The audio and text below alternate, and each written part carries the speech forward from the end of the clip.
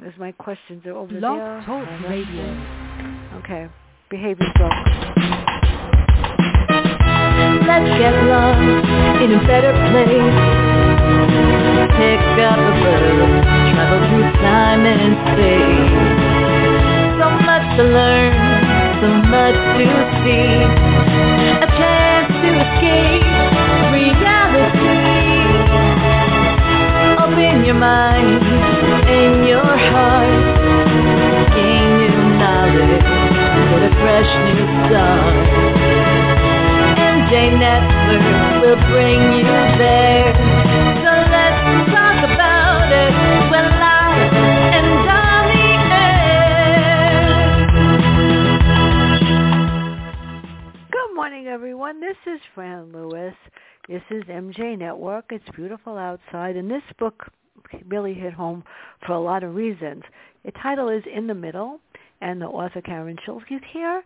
And Carrie Young was successfully juggling her career at an advertising agency with being a wife and a mother.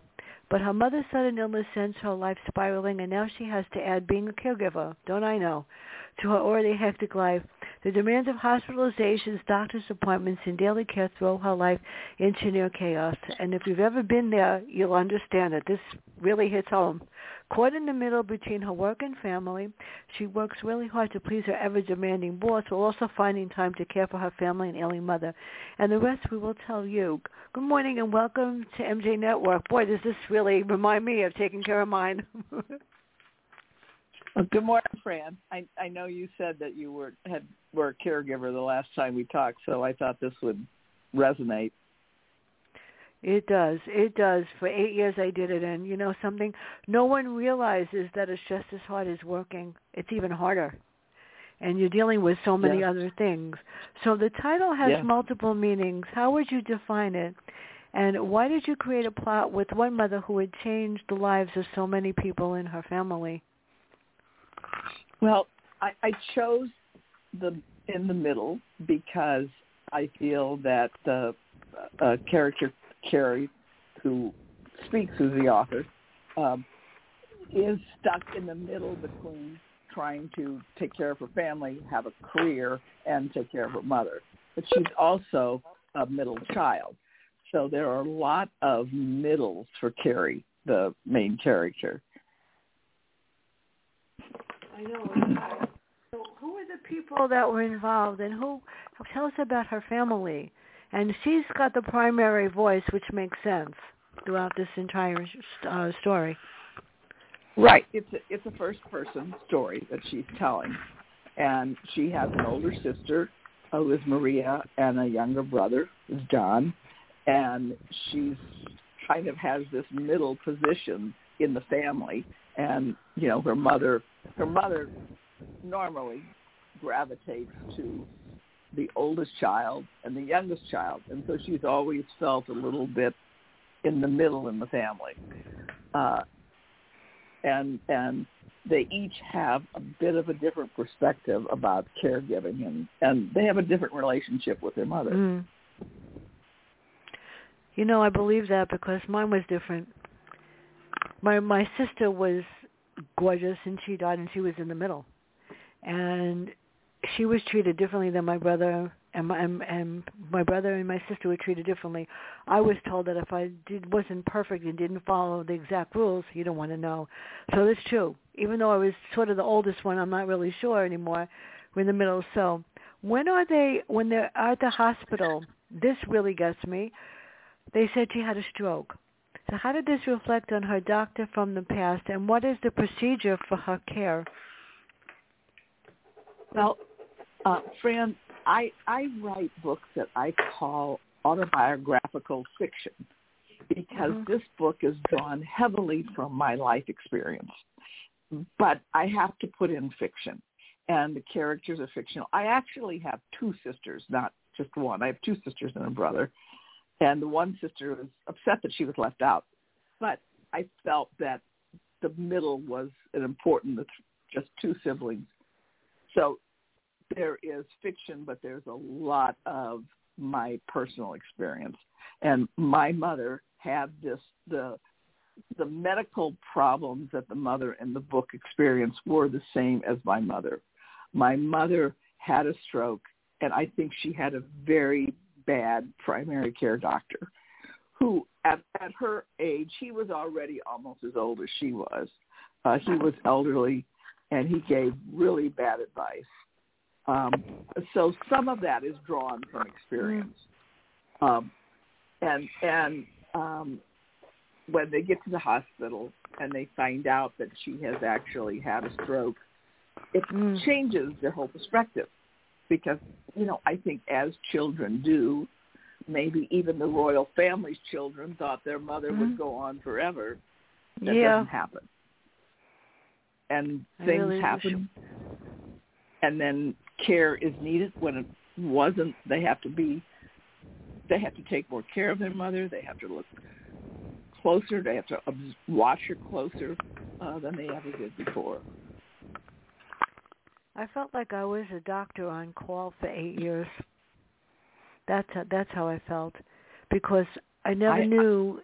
You know what I mean? In the middle of the night, you could get a phone call and say, "Get your body down here. You're going to have to take your mother to the ER." And you never knew.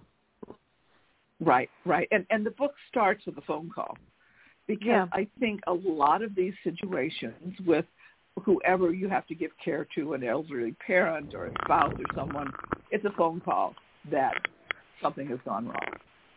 And that starts a spiral in their health and an upward spiral of the kind of care that they're going to need.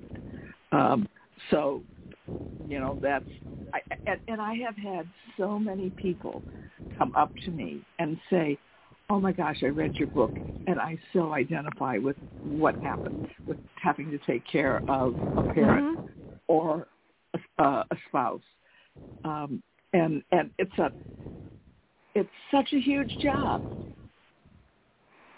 I don't think people even realize it. Something, I taught for a very long time, and I had to retire to take care of my mother.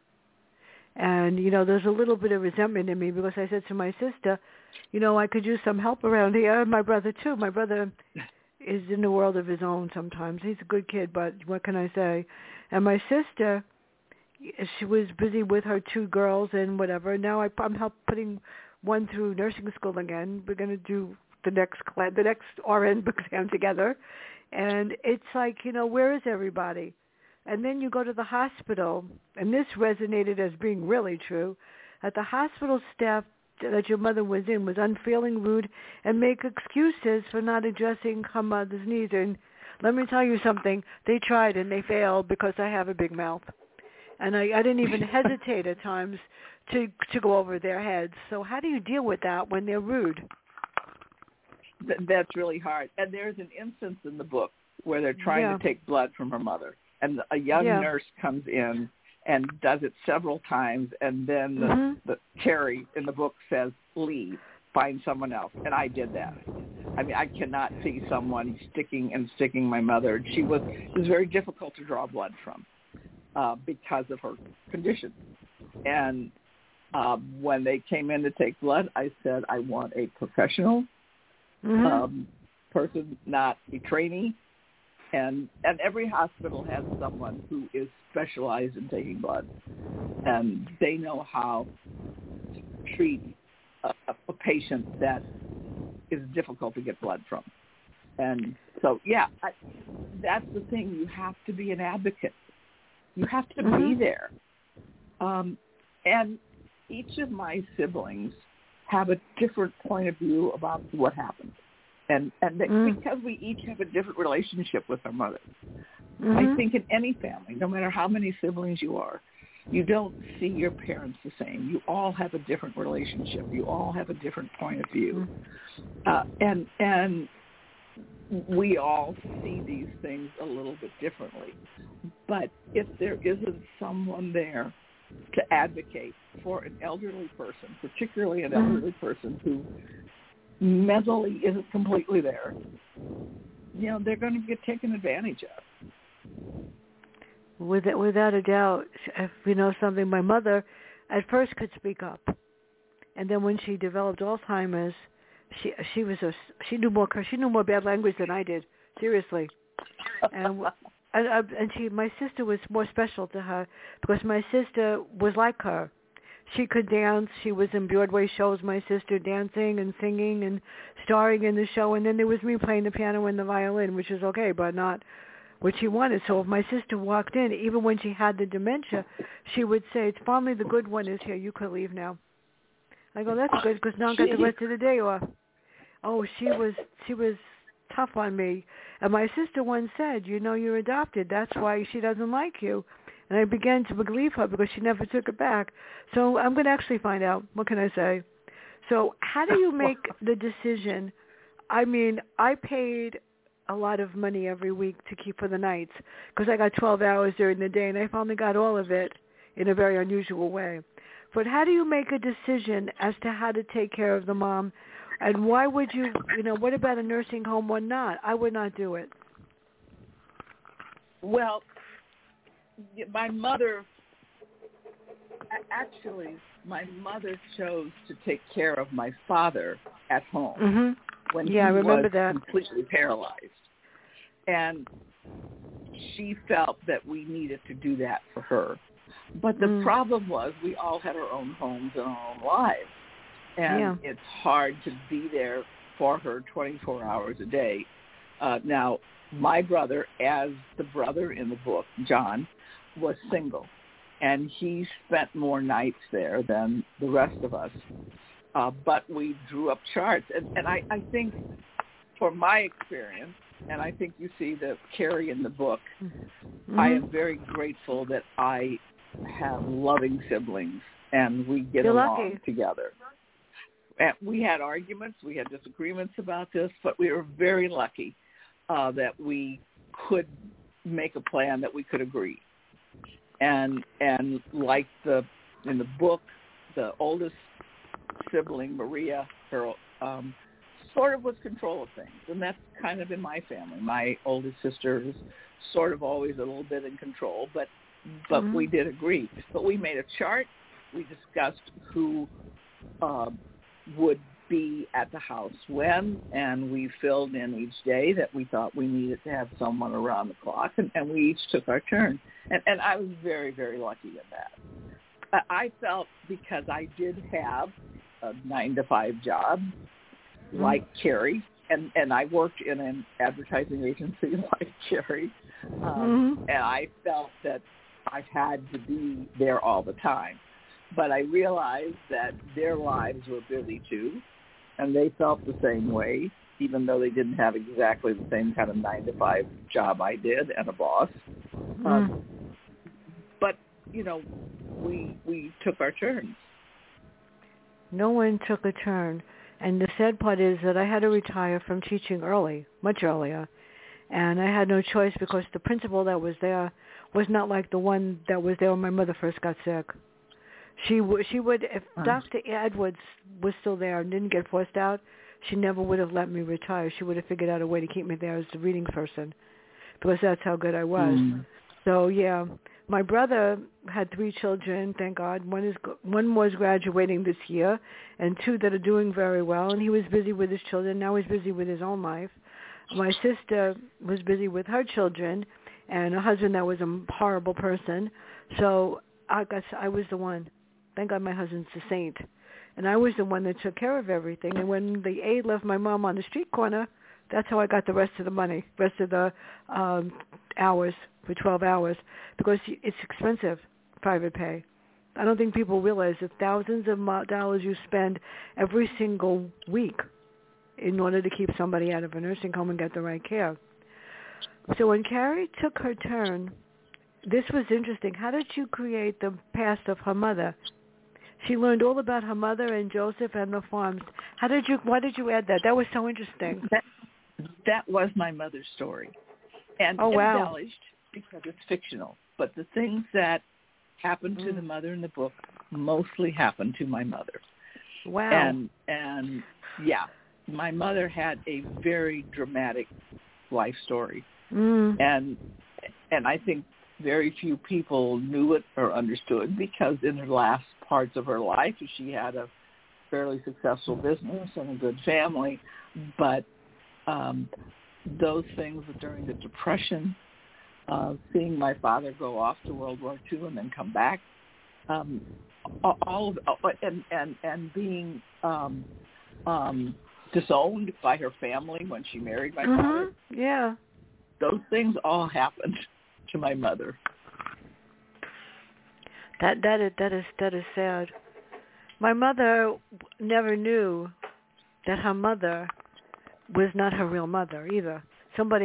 She was going to the movie, she was coming home, and she said, I got to get home for Mama. My mother said it. And her cousin said, she's not your real mother, she's your stepmother, why do you care? She never knew. And my grandmother, gosh. Yeah, she never knew. It was really cruel that this person told her, because she was nasty. And I said, you never told Grandma, my grandmother, the one I grew up with, Katie, who is my really stepmother grandmother. She never told her. She never knew, ever.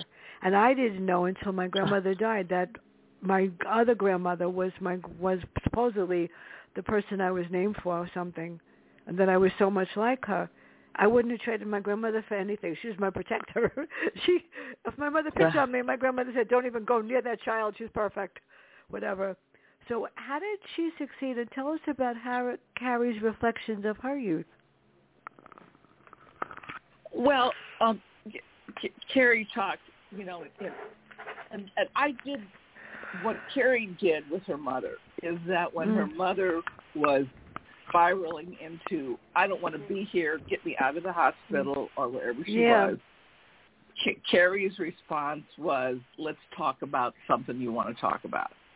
And I kind of did that with my mother. I said, let's talk about your history. Let's talk about things that happened. And the first part of the book, the mother is telling stories that happened before Carrie is born. But then she's starting to tell stories about Carrie's youth. And a lot of, again, this is my life story, that when Carrie was born, her parents lived in a 3-room house that had no bathroom and only cold running water. And they lived there until Carrie was 10. And then they built a house that had a bathroom. And those things, that was my life. And actually, my third book that I'm working on now is about that life. From the time before I was born, when my parents bought this piece of land and built this little concrete brick house that was supposed to be a work shed, but then they didn't have money to build a house, and lived in that for 10 years. So yeah, that was that. It's an interesting story, but it grew very heavily from my life experience. It's interesting. We lived in a South Bronx in an apartment that you wouldn't want to go into ever, in a neighborhood that you wouldn't want to walk into ever, seriously. And the bathroom was as big as my thumb, and the building wasn't kept up the right way. It was old even when I was a teenager and even older. So yeah, it's strange and amazing. The fact that we even walked up 10 flights of stairs seriously to the 3rd floor with no elevator was even worse. So I know. Wow. So when her mom comes home, what changes occur? And tell us about her job and the people there, because she didn't work in exactly the most fulfilling place. Her voice was very insensitive and unfeeling. Sounds familiar. Well, yeah, I made the boss. The boss is fictional, and I made the boss to be harsh because I wanted to show how difficult this in-the-middle situation can be, taking care of a parent. And so I made the boss particularly harsh.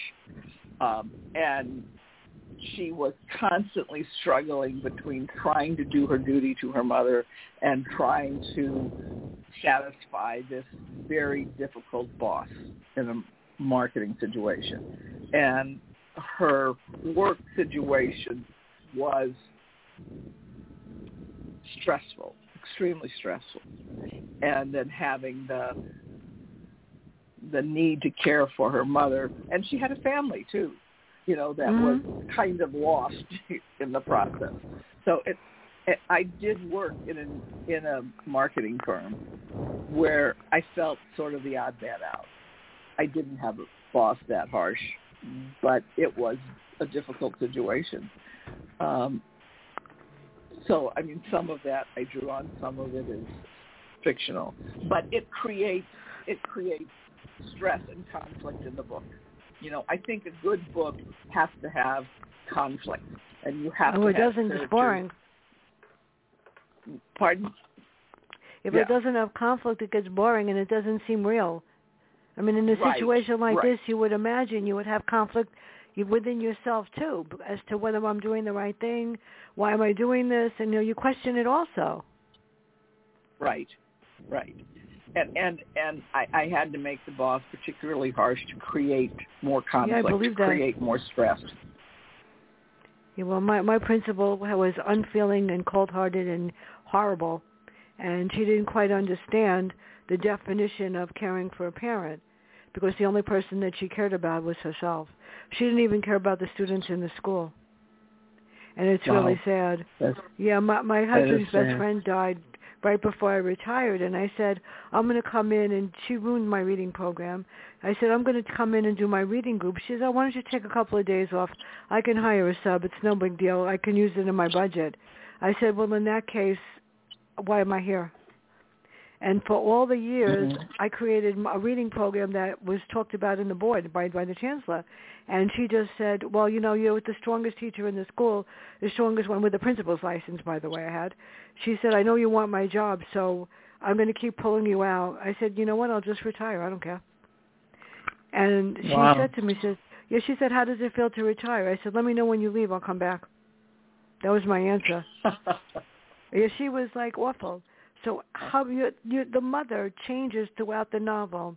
How does she change, and how does her mental state change? And she has so many strokes. How come? They will miss something. Well, my understanding is that it's not uncommon for a person with her health profile to have multiple small strokes. And there's very little at a certain point that they can do about it. But each stroke took some of her mental capacity away, each little stroke. And each little stroke caused her to have visions or see things that weren't reality. So the mother's mental and physical capabilities continue to decline. And I think that's a real life situation when people at a certain age, at a certain point, they start developing issues that cause a pretty dramatic decline. And that's what happened in the book. That's also what happened with my mother. No, I believe that it does happen. It did happen to my mother, but she had a surgery in 1994 that was a 27-hour surgery for the heart, and after that, being in a coma, they did it. They put her in a coma, whatever, assisted a coma, for like a month. When she came out of it, she was sort of out of it, and never quite the same until she died in 2011. And it's scary to watch somebody that's brilliant. All of a sudden, it's like taking a candle and it's going out slowly but surely. So, Carrie, Carrie is being pressured and backstabbed at work by her boss, who I'd like to smack in the head, and a personal assistant. I would wanted to really smack in the head.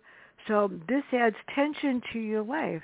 How do you deal with that, other than saying to yourself, I'm going to have a couple of shots of something? I drink a lot of coffee. Back then, I think I drank about 10 shots a day, just to make myself calm. Well, Carrie is a person of faith, as am I. And I think she often turned to her faith and turned to God to talk about this situation at work. And I think that that's how she dealt with it. And, I think as I look at the book, it's partly having the distraction of caring for her mother that she doesn't focus entirely on this difficult situation at work. And maybe that helps some, but I think she was just blindly trying to push forward and survive the work situation as much as possible, to run out, to get home, to go to take care of her mother. But having faith, I think, makes a huge difference in life. It's hard. And, I see on Facebook and stuff, there are people who are trying to make people more aware of Alzheimer's. They're trying to figure out, how do you deal with it? You just do.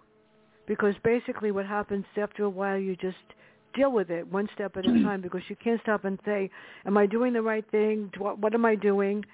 It's something that you have to do, because the person can't function without somebody there to help them. And I was lucky because I had literally eight home health aides that I picked out myself, because I didn't like what happened before. And at least I could sort of sleep at night until the phone rang and said, guess what, you got to come with us, we're going to the hospital. They didn't even wait for me. They just called 911 and said, get down here. But I was lucky with that. So decisions were made, but not always the right one, and that created discord. How did that happen with her? Because, sometimes you don't always make the right one, but you don't mean to write the wrong one. When you are suddenly thrust into the position of being a caregiver, with no medical experience, we don't come with medical degrees. Most people have to make choices, and the choices aren't always the right ones, but we have so little background, and we have degrees or experience in something totally different, but then suddenly you have to make medical decisions that you're not trained or equipped to make. And you don't always make the right decisions. And you have three people in this case, in my book, making a decision, and they don't always agree. They politely disagree, but they disagree on what should be done. And you have to find some medium ground. Somebody has to give way. And they wanted, at least two of the siblings desperately wanted to keep their mother at home. And that's a really, really hard thing to do sometimes when the care is so needed. And finding home care, as you know, isn't that easy, and very, very expensive. A lot of people just can't afford to do around-the-clock home care. And so, some good decisions were made and some bad decisions were made. It cost, back then, close to $7,000 a month for the nights, until the aide left my mom on a street corner and she was kidnapped, for real, by somebody that turned out to be a guardian angel. He saw her on the street. The aide went in to buy something for her daughter. When she came out, my mother wasn't there. She said, I lost your mother. I said, it's kind of hard. She's in a wheelchair. And when I found her, she was in the hospital with this man that whispered to me, just tell him I'm your brother. He was like a guardian angel. If he didn't find her, she never would have made it another 8 years. She wouldn't have lived, because it was 108 degrees outside, and this stupid aide left her wherever. So you don't know. It's scary. So my sister wanted her in a nursing home near where she worked. My brother was in the middle somewhere. So I shut up everybody and I went to visit 25 nursing homes, for real, because the hospital and her home care people wanted to do that. And after I went and I said, which one would you like to go to, because she's not going to any of these. So what happens when Carrie's placed in another difficult situation where Jeffrey wants her to come and see his mother? What was the reason, and why was she so supportive? Because she was like in between a rock and a hard place then. Right. Well, so the book is based on the situation where the family decides to try with everything they have to keep the mother in her home. Yeah. But I wanted to show another situation where, and I have had people in my family who have also made this decision to, while they still have all their faculties, to move into a retirement center where care will be provided if they should need it. And I wanted to provide that contrast of a situation. So Carrie's husband's mother decides she's going to sell her house and move into a retirement center that has the ability to move into assisted living. And it's a different family dynamic.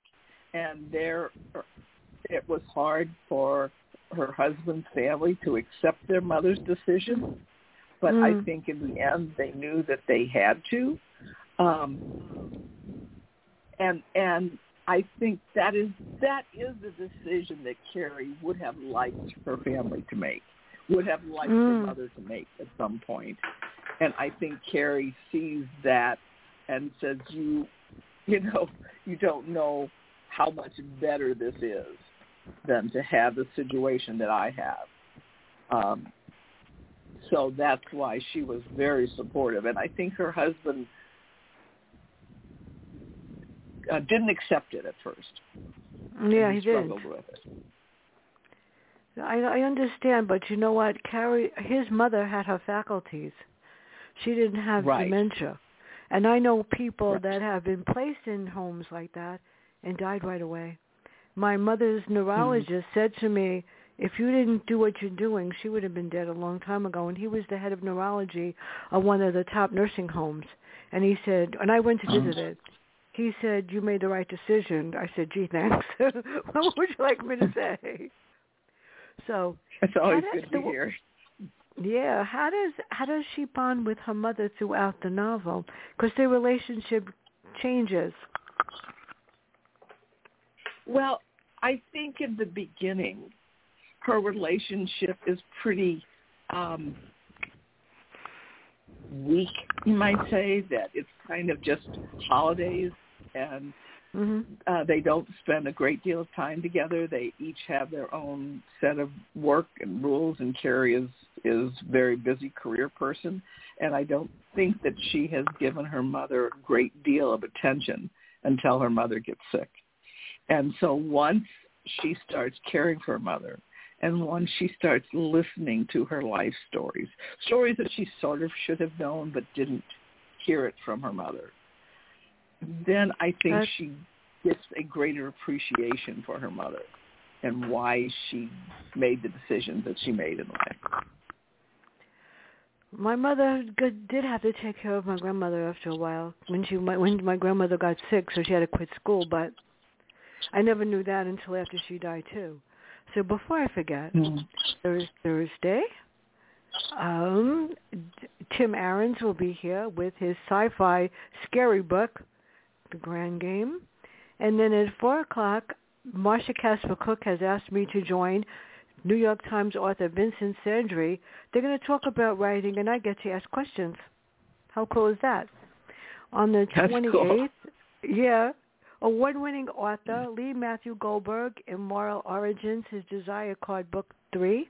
On the 29th, Dead in the Alley. Now, on the 3rd of October, Dr. George Cavuto, my reading professor from college, and I are going to be talking about how children acquire language, expressive and receptive language, decoding, and what happens when a child decodes and doesn't understand anything, and a lot more in reading programs. That's my field, so I get to answer questions, and he gets to put me on the spot because he loves doing that.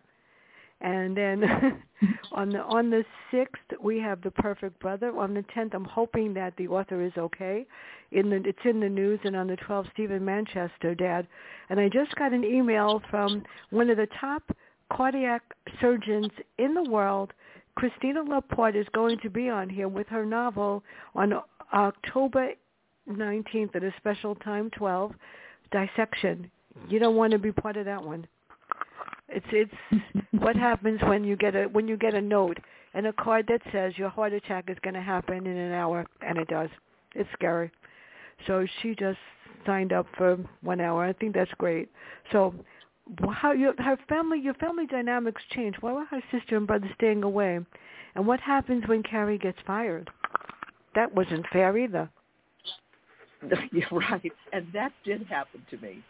When I worked in that agency, I walked in one day, and the very unusual thing, I was praying because it was stressful, and I knew I wasn't fitting in. I wasn't getting along. I knew there were problems with my work, and I prayed all the way to work that God would help me find a way to deal with this situation.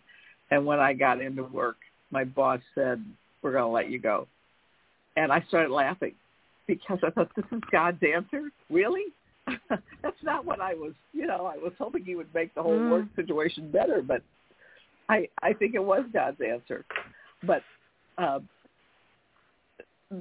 because the siblings disagreed, and they disagreed to a point that Carrie, the author, just walks out and says, "I can't talk to you guys anymore because I disagree."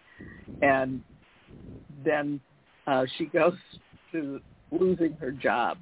And when she loses her job, it's just kind of like the Bible verse that when God closes a door, he opens a window. Mm-hmm. When she loses her job, she discovers that she can start her own company. And I did that. That happened to me. And what happened to Carrie in the book, she loses the job, she comes home, she talks to one of her clients from her agency, and says, "I would like to work with you." And from that, she started her own company. And now she's trying to start a new company and still dealing with her mother's care and her mother's failing health and disagreeing with her siblings. So there is tension. That is true. And I think that's why everyone, when they retire or something, you got to find something else to do. And I noticed that the teachers that I work with for 100 years, they're just going on trips and grandchildren or whatever, and they look at me. They didn't realize for the last umpteen years that I've been doing radio and all the rest of it, and all of a sudden they said, like, "Oh my God, why did you decide to do that?" Because if you're going to not do one job, then you have to give yourself a reason to get up in the morning and do something else. And, sometimes what happened to you was great. So you open your own company, and now you're your own boss. That's even better. And when I decided to do the radio shows, I said, at least I have a reason to do something special for other people. And it's my sister's fault because she told me I look like a fat cow potato. I weigh 107 pounds. I weighed 200 pounds when my mother got sick because I was eating myself into oblivion like a fool. And that's not good. So, yeah. So explain what her mother tells her about her father. Well, specifically which thing? I mean, her mother talked about, I think that Carrie never quite realized the depth of feelings for her parents. Her parents had. I think because children don't. We don't see that. And because her father died young, I think that she didn't realize until she started talking to her mother how much she loved her father. And that was pretty eye-opening. My father was my best pal, my partner in crime. He got me in trouble all the time. It was fun. He owned a cleaning store, so anytime he got trouble with, not a lawsuit, but just a complaint or something, and he had to go to small claims court, I went too. And I had to write the notes, and I had to write the letters and stuff. And my mother would say to me, "What did he ask you to do?" I go, "I have no idea what you're talking about." So I miss him. He was my champion. My mother was hard, so I know how that feels. So how and why would the scene with the pastor, and what faith does she have in God? That was a powerful scene. Well, I'm glad you see that. That was my favorite scene in the book. Yeah. I have a lot of faith, but no matter how strong your faith is, there are times when you have doubt. There are times when you're angry at God.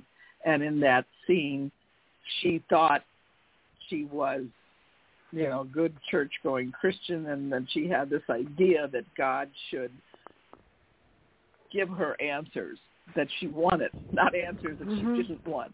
and everything that was happening there. She goes in the church to pray, and just anger at God just comes out. And she starts throwing books. And I think that that's a very human, no matter how much faith you have. There are points in life when things like everything is raining down in your head, where you just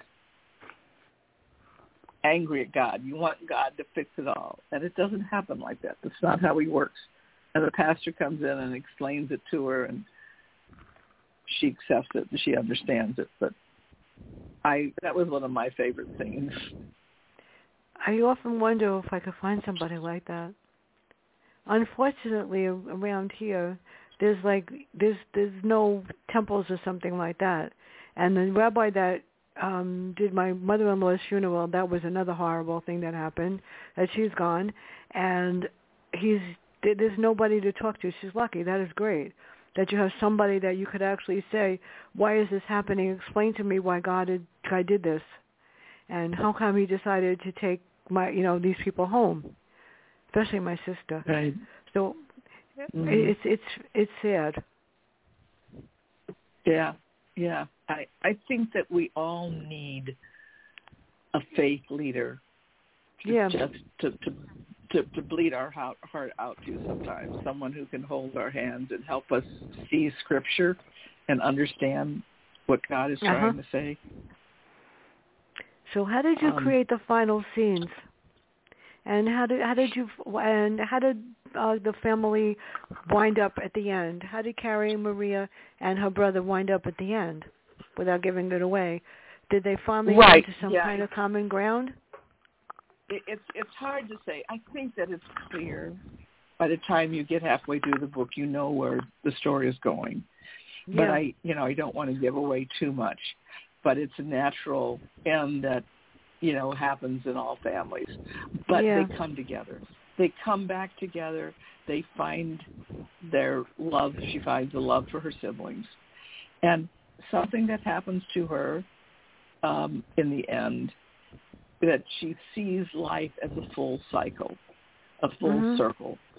And after her mother's gone, then she has to pick up care for an uncle, which happened to me.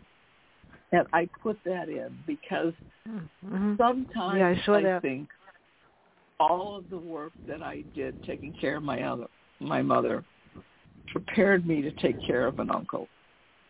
And I was never really that close to my uncle, but he had nobody else. And none of my siblings were in a situation that they could help him. And I spent pretty close to 10 years taking care of him. And he was in a nursing home. He was happy to go to the nursing home when he needed it. He felt that he had community there. He did well there. He lived 7 years in the nursing home. But the last 3 to 4, he didn't know who I was. But I made sure I was there 3 times a week so that the staff knew there was someone who cared about him. That's right. That was going to find something if his care was not as good. And I always made it a point to go in on weekends because I know that the regular staff was not there on weekends. And sometimes the care on weekends was a level below than what I would accept, and I let them know it. So, I think that was good. And when he passed at his funeral, my siblings gave me a retirement party because I was retiring from the caregiving.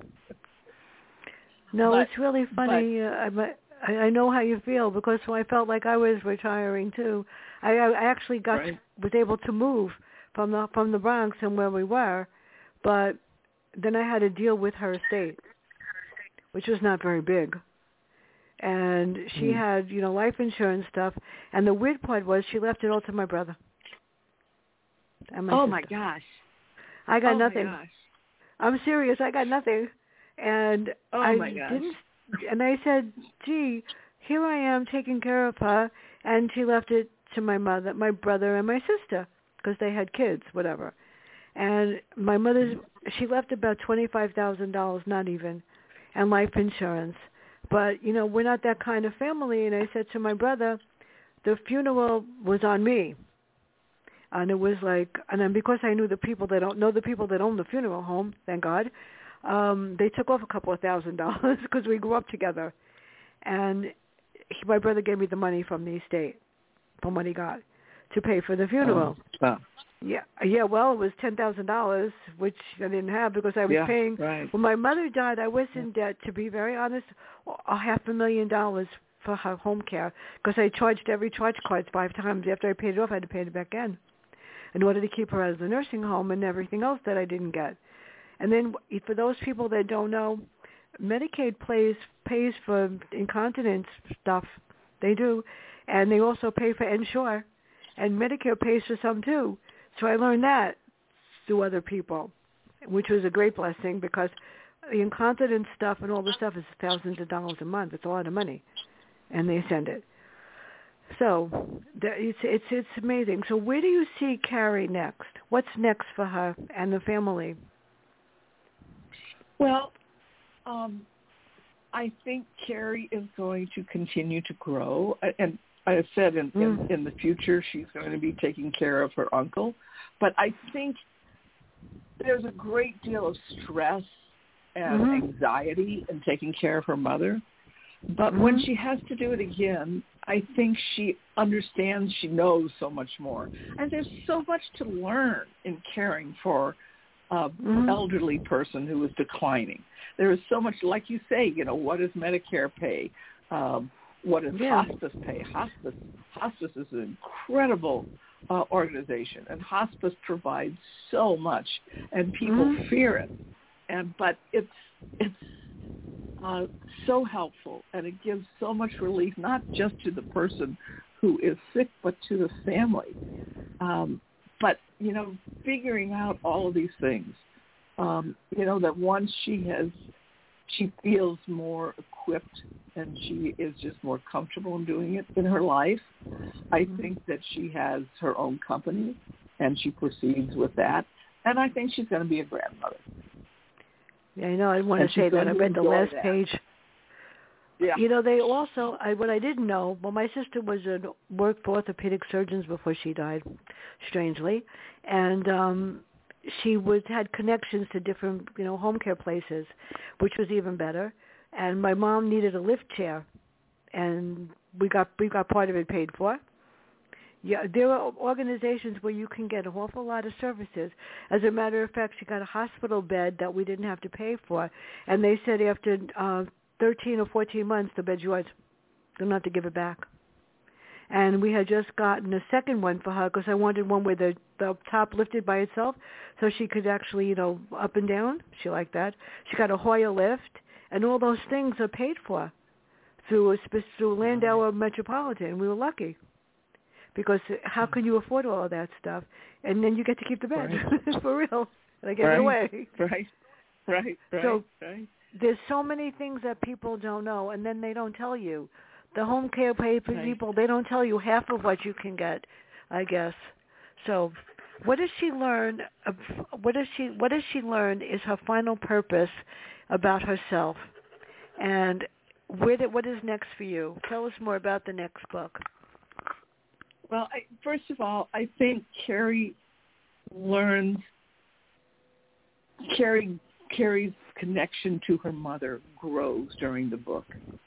And I think she sees this journey of caring for her mother as an opportunity to get to know her mother better, to get to understand some things about herself and her mother that she hadn't understood before. And I think in the end she sees it as a gift. And a gift that will stay with her long after her mother is gone. So I think that's the lesson of hope in the book, because I always like to have hope in anything that I write. And so the book that I'm currently working on is called Where the Fossil Creek Flows. And some of that story is in this book, but it's the story of how my parents found this little plot of land, and they had saved for like 7 years to buy this plot of land and build a greenhouse business growing flowers. And that was my father's passion, was growing flowers. And he wanted to do it, and they bought this little piece of land that had a creek in the back that was full of fossils. And the opening of the book says that many men build a business by having sons and building a business with sons. And my father had daughters. And he decided he was going to build his business with daughters. And I feel that a lot of who I am was because my father treated us like his boys, or never said, you can't do that because you're a girl. If there was a wheelbarrow to be pushed, he goes, you push it. You know, if there was something to be done that was nice, he never said, you don't have to do that because you're a girl. We just did everything. And I think I approached life like that I could do anything. And we're talking about this book starts in 1950. So, you know, in those days, girls weren't particularly encouraged to go to college. They certainly, there weren't glass ceilings at corporations. There was metal, steel ceilings. And women were not promoted to anything beyond where the males thought they should be. So to have that attitude growing up in that time, I think was a great gift. And that's kind of what I want to show, how this couple with nothing built a business that is still going on today. That's amazing. My grandfather came from Poland, and he sold apples on the street corner for 10 cents or nickel. And then he bought a laundromat, and then he bought a cleaning store. And then he bought a cleaning store for all of his son-in-laws and sons, all 5 of them.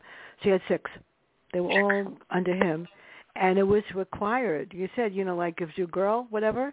It was required that on Saturday, when I was a teen, right before I started to teach, that I had to work in the store on Saturday if I wanted money and an allowance and happy and not aggravate my, you know. I had no choice.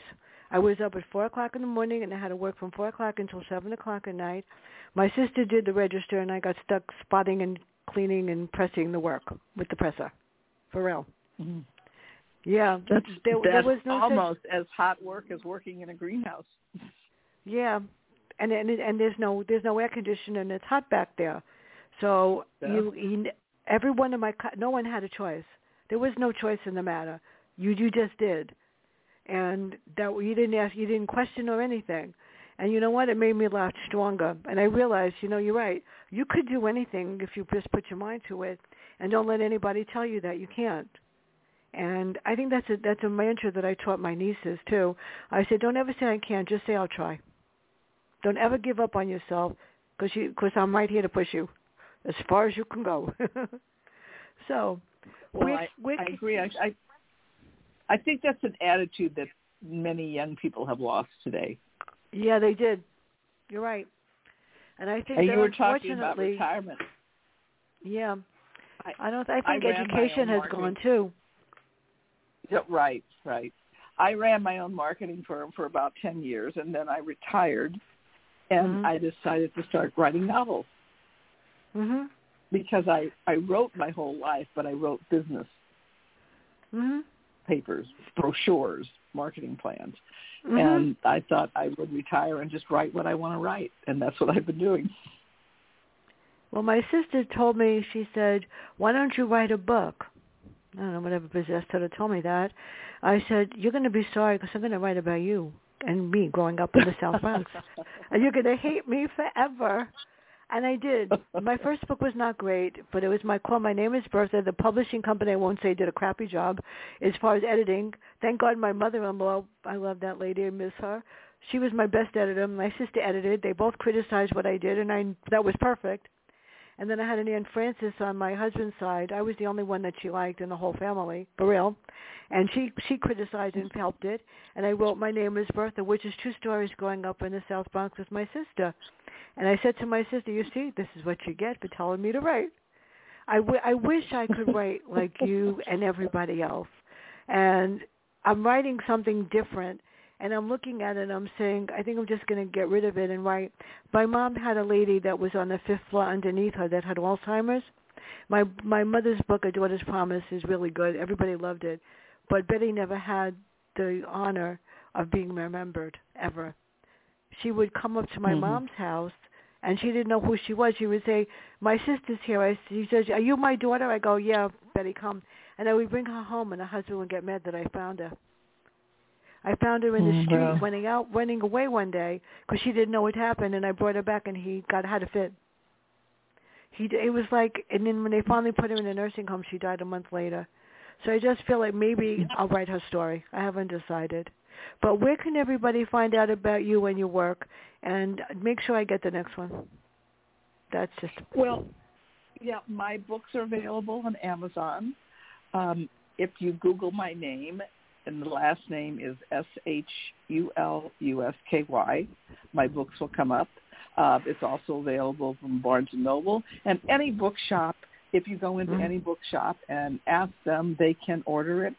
So it's available in a number of bookstores around the St. Louis area, but you can get it almost anywhere. Well, I'm active on Facebook and Instagram, and I have a website with my name, which is CarinShulusky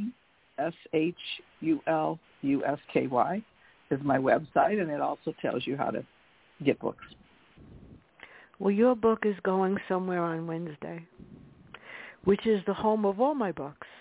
My dermatologist's wife is a reader, and I have to go Wednesday to ask him something, but I can't come without your book and not a whole bunch of books. He said I can't come without books. So I'm serious. As a matter of fact, your last one was in a big bag of 50 books, and I haven't seen my neighbor in ages, and I met her, Mary, in the elevator. I said, wait a minute, don't go anywhere. And I gave her 50 books, and your other one was in there. She's like so thrilled with me. She loves me. I got so upset because I haven't seen her, but Dr. M is getting your book on Wednesday with a few others because he said I can't come and visit him without books. And he's into Alzheimer's and stuff like that. So, yeah, I share him, but this is great. So thank you so very much. This brightened my whole day. Everyone, the world is made up of so many different people. We have to start being nicer to each other and appreciate the fact that writing and reading is so special and so important. So everybody have a great day. Thank you, Carin. Everybody have a great day, and bye. It's always a pleasure.